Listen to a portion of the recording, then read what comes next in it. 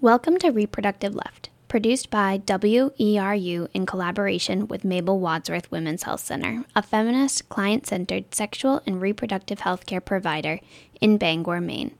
I'm your host, Abby Strout. On each show, we tackle a topic that impacts our sexual and reproductive health by inviting members of our community who work specifically on the subject. Reproductive Left covers a variety of issues, including, but certainly not limited to, reproductive rights, feminism, access to services, sexuality, gender, and relationships. To wrap up our show, we answer your sexual and reproductive health questions in our Ask Mabel segment. Be sure to stick around for it.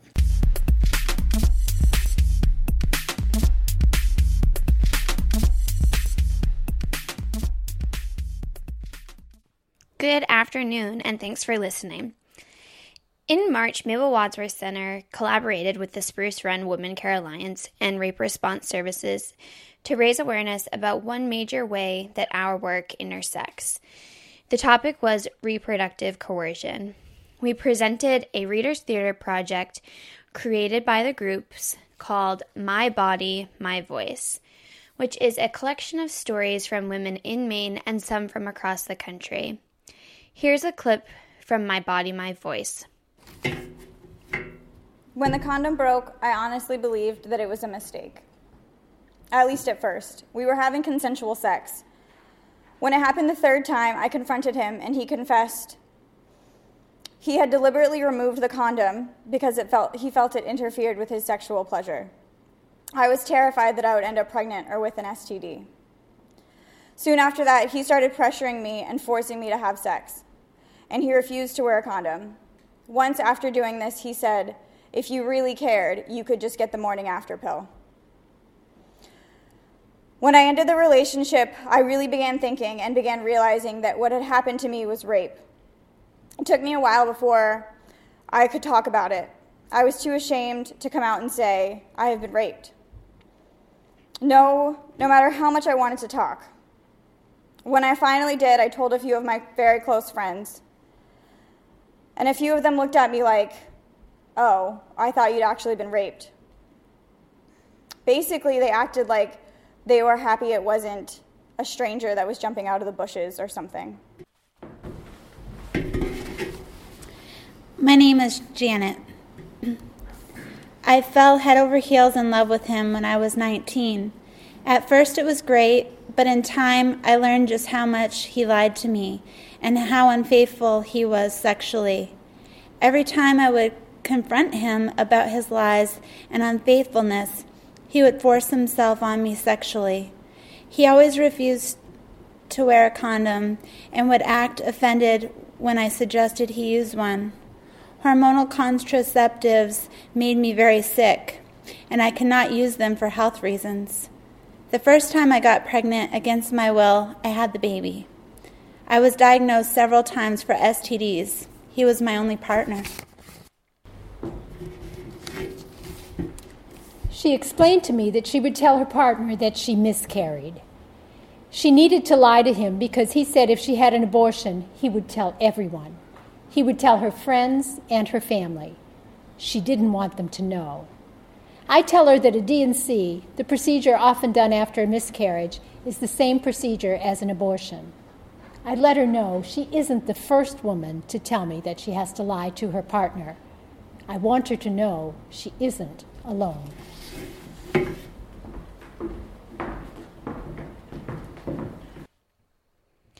Here with me to discuss reproductive coercion is Catherine Kerr from the Spruce Run Women Care Alliance. We'll discuss what it is, what it looks like in a relationship, and ideas on what to do about it. Hi, Catherine. Welcome to Reproductive Left. Thank you so much for being on the show with me today. Thank you for having me. So I would like to just start by giving you some time to talk about Spruce Run Women Care Alliance, what the work you do there is and how you got involved, and then we'll go into the conversation about reproductive coercion. The Spruce Run Women Care Alliance is the domestic abuse resource center that serves Penobscot and Piscataquis counties in Maine. We we work with anyone who is impacted by domestic abuse in the area. So not only survivors of abuse, but friends and family and service providers in the area as well. And we recently merged a year and a half ago. Oh, wow, almost. that long already.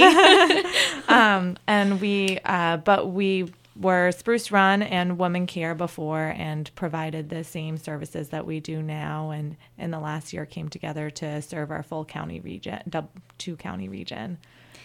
And what is your role at Spruce Run? And Women Care Alliance. Yeah. I am the Advocacy Services Coordinator. So I work a lot with our direct services and people providing direct services and coordinate trainings and education around advocacy work. Great. So recently we've been collaborating on a project called, and by we, I mean Mabel Wadsworth Women's Health Center and the Spruce Run Women Care Alliance, on a project called My Body, My Voice. And this talks a lot about reproductive coercion. Can you just give kind of a definition of what that means? Reproductive coercion would be forcing somebody to become pregnant or follow through or end a pregnancy against their will, using methods like manipulation, threats, intimidation, or violence. So that's sort of the broad definition of what that is. It can look very, very different depending on the relationship.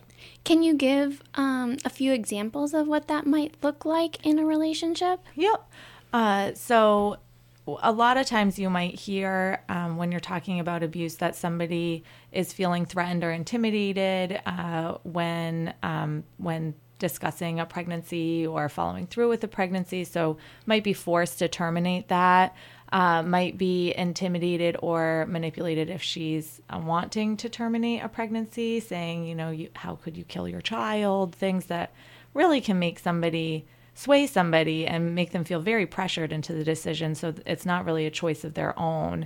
A lot of times you also hear about what's called birth control sabotage. So manipulating somebody's birth control, whether that's flushing pills down the toilet or ripping patches off, things like that. So that can look very different as well, but is something that we hear pretty consistently. I'm going to play about a 2-minute clip from My Body, My Voice. This is a volunteer reading another woman's story. I don't look like, act like, or appear on the surface to be someone who would be vulnerable to abuse, right? At least not in popular mythology about what abusers look like. Let's just say that I'm not and never have fit in a gender box. But my ex-husband is a classic abuser, a man with incredible rage directed at women. I became pregnant less than 4 months into dating him. He refused to give me the money for birth control and always refused to use condoms. After we became exclusive, where we lived, Planned Parenthood and low-cost birth control were hard to come by. I had minimal options. When we decided to continue the pregnancy and marry, the overt abuse started within days of our wedding. It continued throughout our marriage. He was verbally, emotionally, financially, sexually, and physically abusive to me. He would always refuse attempts at birth control. When I got pregnant a second time, again against my will, he was ecstatic. I was devastated. I elected to terminate the pregnancy at 12 weeks. He refused to accompany me to only one of the 2 abortion providers in our state, and after the abortion, he said we would never speak of it again. I am beginning a promising career in an academic field, and in every other area of my life have done pretty well, especially in light of the ongoing battle. Still, I wake up most mornings in a state of complete disbelief that this has happened here and now. After we divorced, he sued me and won joint custody of our children, despite the fact that state laws are supposed to protect victims of domestic violence and their children. If you're just tuning in, you're listening to Reproductive Left Here with me today is Catherine Kerr from Spruce Run Women Care Alliance, and we are discussing reproductive coercion. Now, this kind of goes against the stereotype. Generally, we hear that it's women trying to get pregnant to trap the men, to force men to be in a relationship or to commit to them. Is it really that common that it happens to women?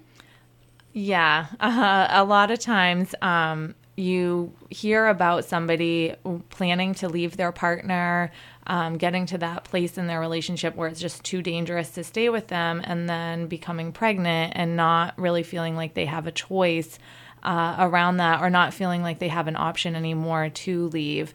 And even women who decide to get support and work with people on leaving that relationship, they're now connected to that person for the rest of their life, or at least for the next 18 years.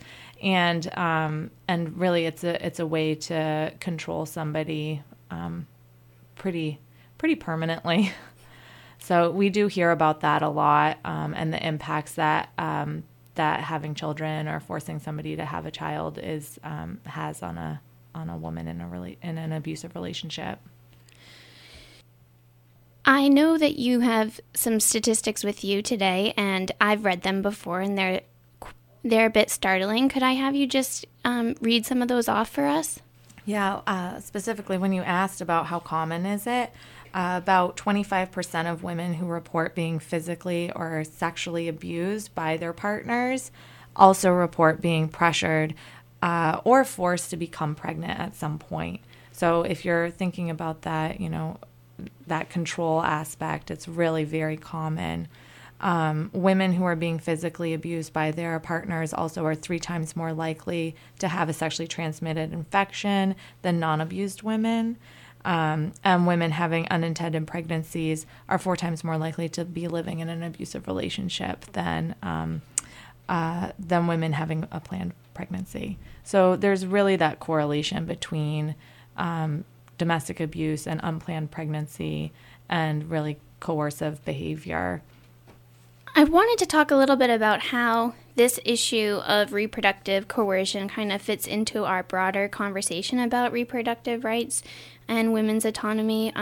Right now across the country, there's a lot of restrictions on access to reproductive health care services. How do you see that relating to this conversation about reproductive coercion? One of the things that I automatically think about is that in a abusive relationship, it's taking full control over somebody. So when we're talking about reproductive control and a woman having autonomy and being able to really choose what she wants to do with her body, if you're in an intimate partner relationship where there is violence or there is abuse, that goes out the window. And so now you're being controlled in that other, not only by laws that are placed upon you, but also by your partner. And so to me, it's very interconnected. The other thing that also I think is very interconnected with that is the issue of access. If you don't have access to it, if you don't have education to reproductive health care, then you're really limited in what your choices are. And a lot of times those choices are very much related to your safety. And so it's really limiting somebody's safety in the long run. And now the big question is, what can we do as a community about it? And then I guess also, what are you doing as an organization? So as a community, I think one of the things to know is that it exists, that especially if you hear those stereotypes that she trapped him to get pregnant, or she got pregnant to trap him or continue with a relationship that was ending, thinking about just changing that mindset and really thinking about the fact that if somebody is living with abuse, that's a way to control them for a really long period of time. I think that ways that we're working on it right here is things like My Body, My Voice, that using, our Reader's Theater, things to raise awareness about this issue, to get people really thinking about it.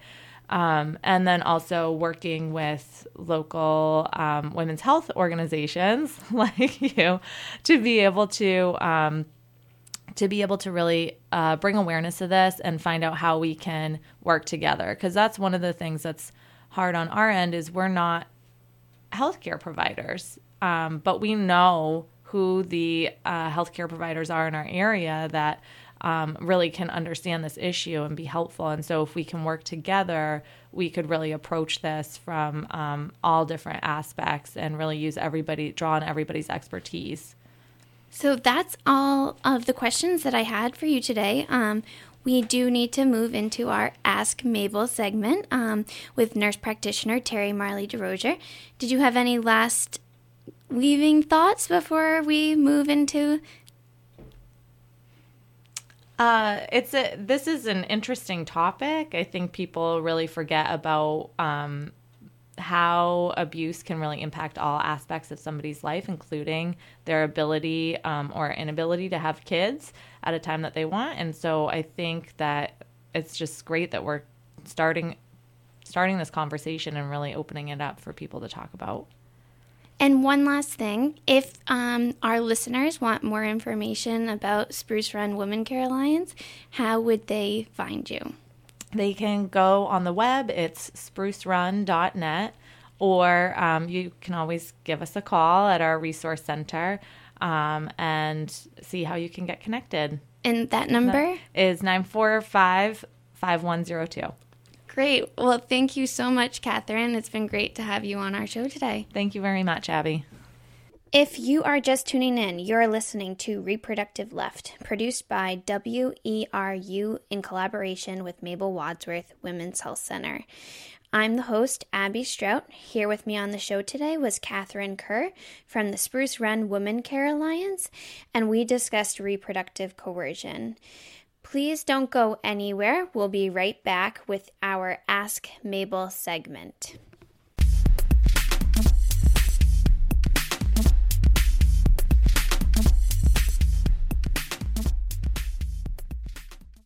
Welcome to Ask Mabel with nurse practitioner Terry Marley DeRozier.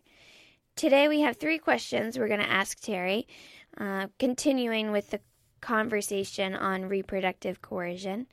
We're going to start with this question. What birth control methods are less likely to be at risk of sabotage? Hi, Abby. Thanks for having me. To respond to that, I'd like to just start by saying that, we do know that about 40% of pregnant women who have been exposed to abuse report that the pregnancy was unintended, compared to just 8% of non-abused women. And with adolescent girls in physically abusive relationships, they have a 3.5 to 6 times more likelihood to become pregnant than non-abused girls. So we as clinicians need to try to get this information from the client during her visit. Is she safe? Is she at risk of sabotage of her contraceptive method? There are some options that we can educate her about. Primarily, the best choice would be the Paragard IUD or copper-containing IUD. The string of the IUD can be felt by an intimate partner, but the clinician can trim the string and actually tuck it up into the cervical canal so that it is undetectable by the intimate partner during sexual activity. That IUD is preferred over the progesterone-containing IUD because it is less likely to affect the menstrual cycle, causing a lack of periods. Unfortunately, partners who are into sabotaging your contraception often monitor the menstrual cycle pattern to determine if the woman is contracepting. And so with the Paragard, you will still have fairly predictable monthly bleed, and it does offer you up to 10 years of contraceptive benefit. Birth control pills, the NuvaRing, the Ortho Evra patch, IUDs where string is palpable, even the Nexplanon implant that goes under the skin may be at risk of removal by the intimate partner if detected. Depo-Provera, which is an injectable birth control, may be an additional option because other than a little needle stick mark, which you might be able to give in an area that was a little less noticeable, would be the only way that might be noticed. So primarily the Paragard IUD and Depo-Provera might be that woman's best choice. Thank you. Our next question is, when a person is coming in for an abortion procedure, how do you verify that it is her own choice and that she's not being forced into it? Our policy here at Mabel Wadsworth Center is to always bring the client back into the clinical area unaccompanied, no matter who that person is that she has brought with her for her abortion care visit. We do like to interview her alone for at least a few minutes, and that is one of the things that we talk about right away. Does she feel safe in the relationship?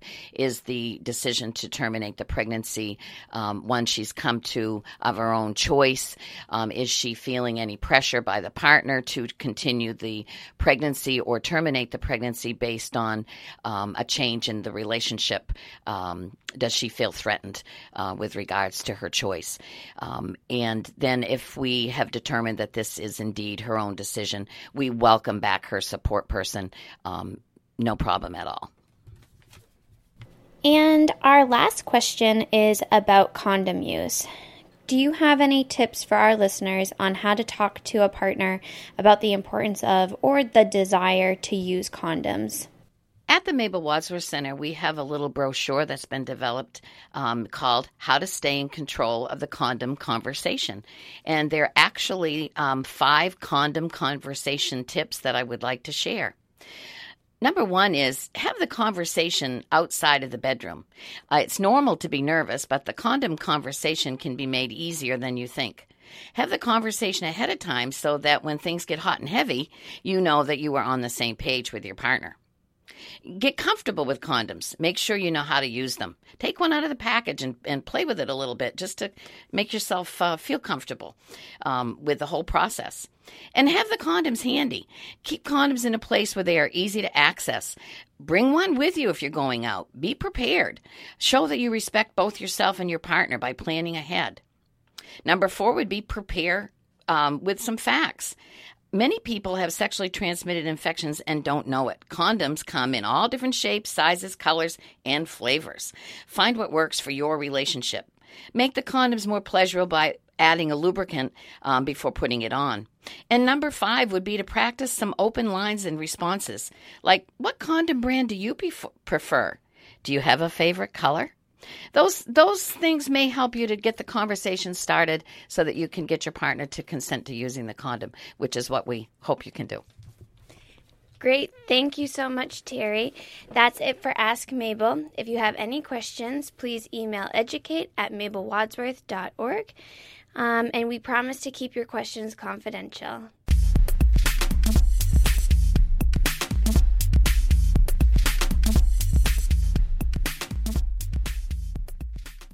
Today's show brought up some pretty difficult subjects. While we focused on reproductive coercion that mainly affects women in heterosexual relationships, abuse happens in all communities and can impact men, women, and trans people of any sexual orientation and any background. If you're concerned about your own situation or what's going on in the life of someone you love, please don't hesitate to reach out. And here are some numbers. The Downey Sexual Assault Services, 1-800-871-7741. The Next Step Domestic Violence Project, 1-800-315-5579. Rape Response Services, 1-800-310-0000. And the Spruce Run Woman Care Alliance, 1-800-863-9909. For more information about Mabel Wadsworth Center, visit www.mabelwadsworth.org or Mabel Wadsworth Women's Health Center on Facebook. Thanks for listening to Reproductive Left, produced by WERU in collaboration with Mabel Wadsworth Women's Health Center.